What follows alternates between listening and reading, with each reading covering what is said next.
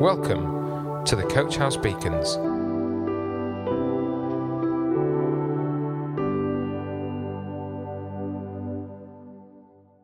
Good morning everybody, I'm Steve and I'd like to welcome you all to today's Coach House Beacon.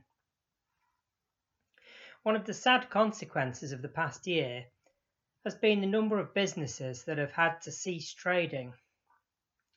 Unfortunately, this includes what was for many years Heaton Chapel's favourite restaurant, Donatello's. We ate here on a number of occasions over the past few years, and although it was quite basic, we enjoyed what we had. Now, the phrase often used when businesses close is "gone to the wall." We have heard this many times recently, but where does this rather odd phrase come from? Well, before a business goes to the wall, and it can be seen beforehand that is going to happen, we say that the writing is on the wall for that business. Well, you might now recognise this expression as having its origin in the Bible. There are many words, phrases and expressions in use in the English language that have their origin in the Bible, which is a real testament to our Christian heritage. This expression, "the writing is on the wall," comes from a story in the book of Daniel, chapter 5. It concerns a meal that was hosted by the king of Babylon, Belshazzar, which ended with a very different outcome from the one Belshazzar expected when he organised the party. Let's read from Daniel chapter 5. Many years later, King Belshazzar gave a great feast for 1,000 of his nobles, and he drank wine with them. While Belshazzar was drinking the wine, he gave orders to bring in the gold and silver cups that his predecessor, Nebuchadnezzar, had taken from the temple in Jerusalem. He wanted to drink from them with his nobles, his wives, and his concubines. So they brought these gold cups, taken from the temple, the house of God in Jerusalem, and the king, his nobles, his wives, and his concubines drank from them. While they drank from them, they praised their idols made of gold, silver, bronze, iron, wood, and stone. Suddenly, they saw the fingers of a human hand writing on the plaster of the wall of the king's palace near the lampstand. The king himself saw the hand as it wrote, and his face turned pale with fright. His knees knocked together in fear, and his legs gave way beneath him. I love this last statement that says, his knees knocked together in fear. It tells us just how this event affected a man who had hitherto been the most powerful and untouchable man in the world at that time. Now here's a spoiler alert. This story ends with Belshazzar dying, and it marks the end of his dynasty, the end of Babylonian rule, and the start of the period in history when the Medes were in charge. I mention this because this change of dynasty is recorded in secular history, so we know that it happened in the October of the year 539 BC. It's a real story, with real people. Well, to summarise the next bit of the story, it turned out that nobody at the meal could understand the writing, so they sent for Daniel. When Daniel had first arrived in Babylon 65 years earlier, he was given a Babylonian name, Belteshazzar. It's no accident that his name is so similar to the name of the king. Roughly translated, Belshazzar means God protects, and Belteshazzar means God protects his life. Now, quite often in the Old Testament, people's names offer us a clue as to their character or something they'd done. In this case, the chief of staff who gave Daniel the name was unwittingly being prophetic. He was probably being ironic in thinking that a Babylonian god could protect Daniel, and was totally unaware of just to what extent Daniel's God would protect him, saving him from the lion's den and from the rage of Nebuchadnezzar. Belshazzar, however, was about to find out that his God had no power to protect him at all. So what did the writing on the wall actually say? Well, it said, Mene, Mene, Tekel, Parsin.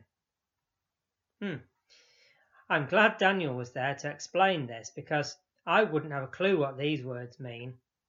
So this is how Daniel explained it. Mene means numbered. God has numbered the days of your reign and brought it to an end. Tekel means weighed, and you have been weighed on the balances and have not measured up. Parsin means divided. Your kingdom has been divided and given to the Medes and the Persians. The story concludes that very night Belshazzar, the Babylonian king, was killed, and Darius the Mede took over the throne at the age of 62. God's judgment, when it came, was swift and final. Belshazzar couldn't have known that his kingdom was about to be attacked. If he had, he wouldn't have been throwing such a lavish party. This should act as a reminder to us that when Jesus returns to collect those who love him, it will be just the same. There will be no warning, and God's judgment will be swift and final. So why was Belshazzar judged so harshly? Well, again, Daniel explains that for us. He tells Belshazzar, "You have proudly defiled the Lord of heaven, and have had these cups from his temple brought before you. You and your nobles and your wives and concubines have been drinking from them while praising your gods of silver, gold, bronze, iron, wood, and stone. Gods that neither see nor hear, nor know anything at all.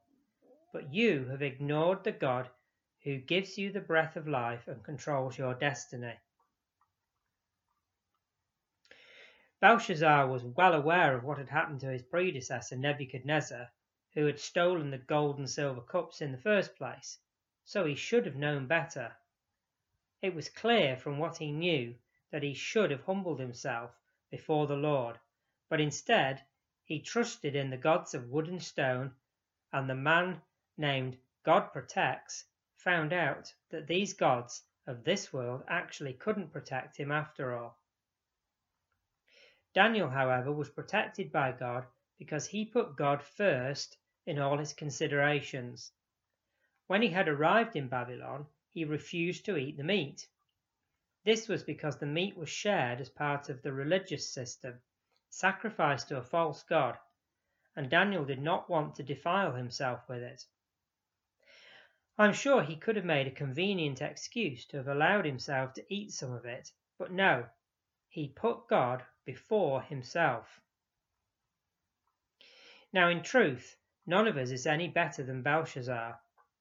When we look at the word tekel, it reminds us that none of us has measured up. We are all guilty of some form of sin. But there is hope, and that hope is to be found in Jesus. Jesus is the only person who has ever passed the tekel test. He never sinned and fully measured up. He died in our place so that we don't have to.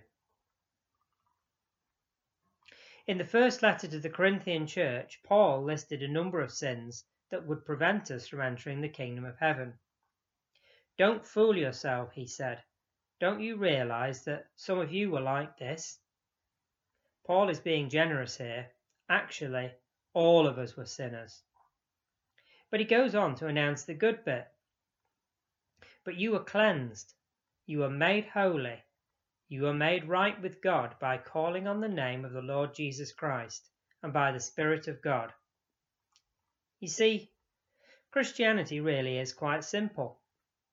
Call on the name of Jesus, believe in him, and humble yourself before God. The alternative is to put your trust in the gods of this world, gods made of wood, stone, plastic, money, or pixels. The future for Jesus and all those who love him is eternity, but for those who trust in the gods of this world, unfortunately, the writing really is on the wall. Coach House Beacons, the Coach House Church Daily Devotional. To find out more, join us on Facebook, Instagram, or on our website at www.coachhousechurch.org.